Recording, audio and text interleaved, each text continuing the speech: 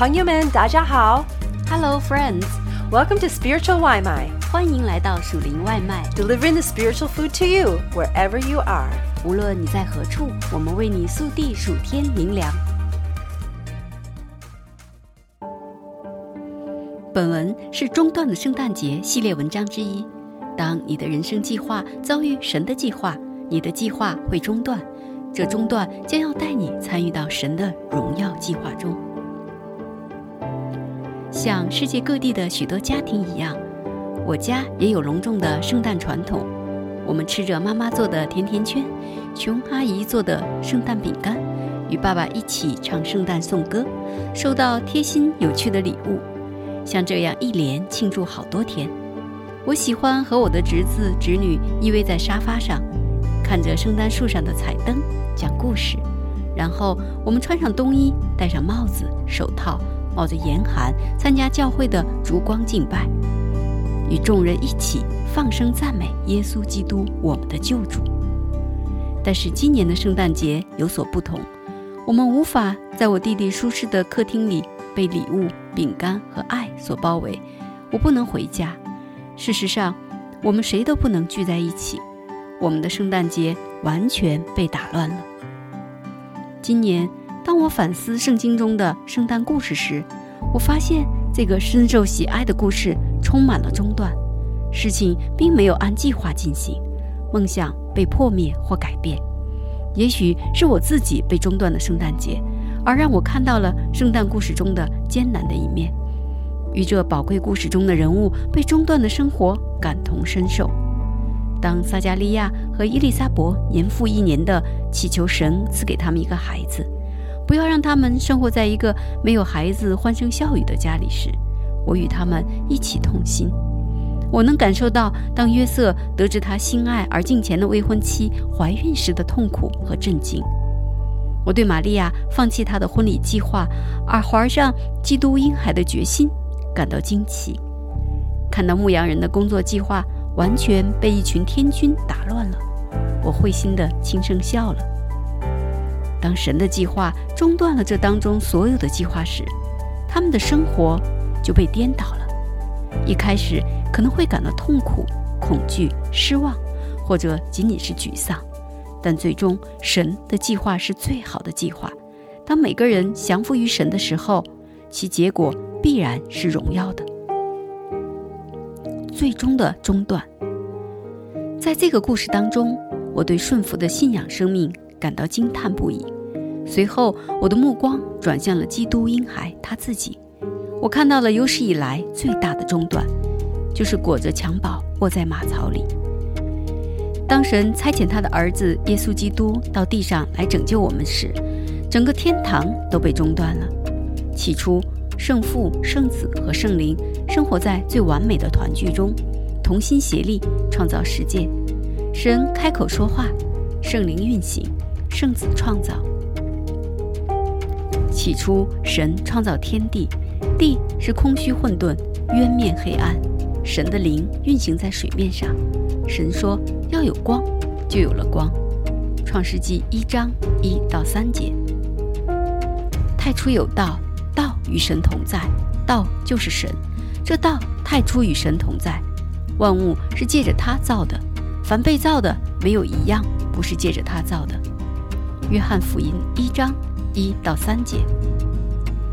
在神宣告他所造的地球、天空、星星、太阳、海洋、陆地、植物、动物，亚当和夏娃都看为极好后不久，罪就临到了这个世界，中断了亚当和夏娃与神的完美关系。从亚当和夏娃犯罪的那一刻起，一切都被中断，我们与神隔绝了。但你们的罪孽使你们与神隔绝，你们的罪恶使他掩面不听你们。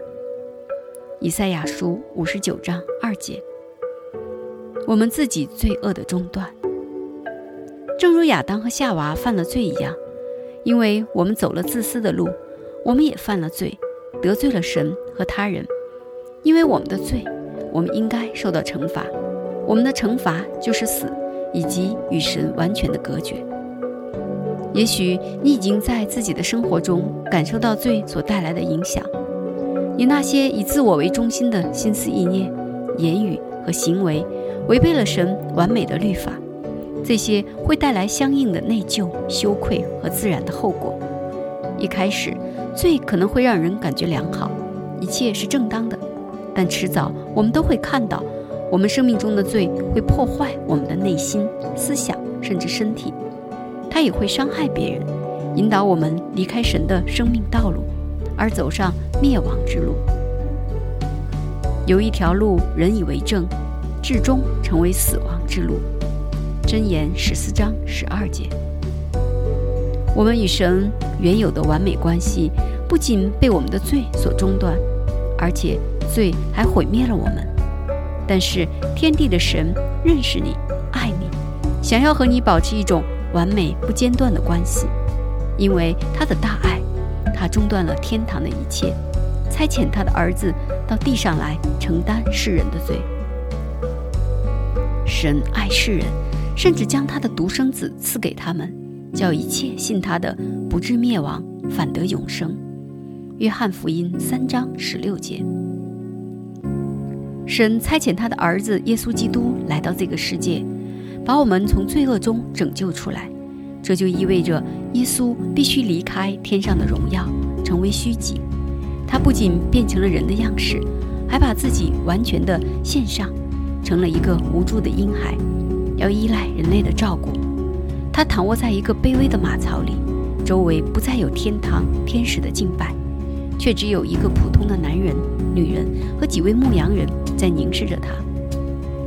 耶稣谦卑的降生，只有一个目的，为世上的罪而死。从最初他在自己创造的地上开始生活起，这个世界就试图要杀死他。在他很小的时候，他就被他所造的人们排斥，他的生父约瑟不得不保护他，免受希律王的威胁。他在世界，世界也是借他造的，世界却不认识他。他到自己的地方来，自己的人倒不接待他，凡接待他的就是信他名的人，他就赐他们权柄，做神的儿女。约翰福音1章10到12节。这个基督的孩子长成了完全人，耶稣基督身为活出完美无罪的老师、医治者、先知和门徒的创造者，他是活在我们中间的神。尽管他并没有犯罪，却被抓起来，被钉在十字架上处死。他充满爱的完美生命被恨他的犹太宗教领袖和罗马政府中断了，因为他们恨他，也恨他带来的悔改和回归天父的信息。耶稣完全献上的生命，与耶稣基督为我们所做的牺牲相比，撒迦利亚和伊丽莎伯等待孩子的多年，玛利亚和约瑟错过了婚礼，牧羊人错过了工作时间，以及我自己被中断的圣诞节，所有的这一切都显得微不足道了。他本有神的形象，不以自己与神同等为强夺的，反倒虚己，取了奴仆的形象，成为人的样式。既有人的样子，就自己卑微，存心顺服，以至于死，且死在十字架上。腓立比书2章6到8节。这是世界历史上最重大的一次中断。耶稣基督从他荣耀的宝座上走下来，离开了与父神和圣灵完美的合一，进入了世界的黑暗，成为一个无助的婴儿，降生在灰暗城市中的马槽里。他在天上的荣耀被神拯救世界的计划中断了。耶稣为什么要忍受这种羞辱和痛苦的中断？都是因为爱，因为神爱你，就差他的儿子到地上舍己为祭，为你我的罪和世人的罪付上代价。因我们还软弱的时候，基督就按所定的日期为罪人死，为义人死，是少有的；为人人死，或者有敢做的，唯有基督在我们还做罪人的时候为我们死，神的爱就在此向我们显明了。罗马书5章6到8节。罪中断了我们与神完美的关系。作为对我们罪的回应，神中断了天堂的一切，用爱和饶恕来亲近我们，带着恩典和怜悯。耶稣基督把救恩白白地赐给你，你会接待他吗？你愿意接受耶稣来中断你的生命吗？亲爱的耶稣，感谢你离开了天堂的荣耀，让自己变成了一个卑微无助的婴孩。感谢你顺服神的救恩计划，为我的罪甘心死在十字架上。我承认我是个罪人，我得罪了神和人，应该受到惩罚。请饶恕我，洁净我，接纳我，做你的孩子。我现在把我的生命完全献给你，我欢迎你用你对我人生的完美计划来中断我所有的希望和梦想。作为你的孩子，我愿献出我的生命来跟从你，顺服你。我知道现在没有什么能将我与你的爱分开。感谢你现在常与我同在，为我预备了一个地方，可以和你永远同住在天上。奉耶稣之名祷告，阿们。被中断的生命结局。当耶稣将他的生命交给天父的救恩计划时，他失去了生命，随后却被神永远的高举。所以神将他升为至高，又赐给他那超乎万名之上的名，叫一切在天上的、地上的和地底下的，因耶稣的名无不屈膝，无不口称耶稣基督为主，使荣耀归于父神。腓立比书2章9到11节。亲爱的朋友，我给你最甜蜜的圣诞愿望就是，你会知道耶稣基督的救赎之爱。无论他带我们去到哪里，我们都寻求跟随耶稣。愿这个被中断的圣诞节成为最美好的圣诞节。我祈祷你和我都能因神荣耀的计划而中断我们的生命。请允许我献上我亲爱的母亲对你们的祝福。愿你因耶稣在你生命中的温柔和他的大能而蒙祝福。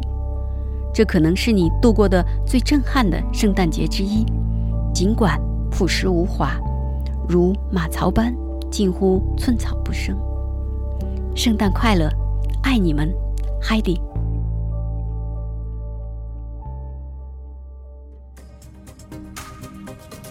Thanks for having some spiritual Waimai with us. 感谢你今天属灵外卖， We hope that you liked it and that it fed your soul. 希望你喜欢，灵里满足， And we hope you come back for some more. 期待你再次回来。 We love ya. 我们爱你哟。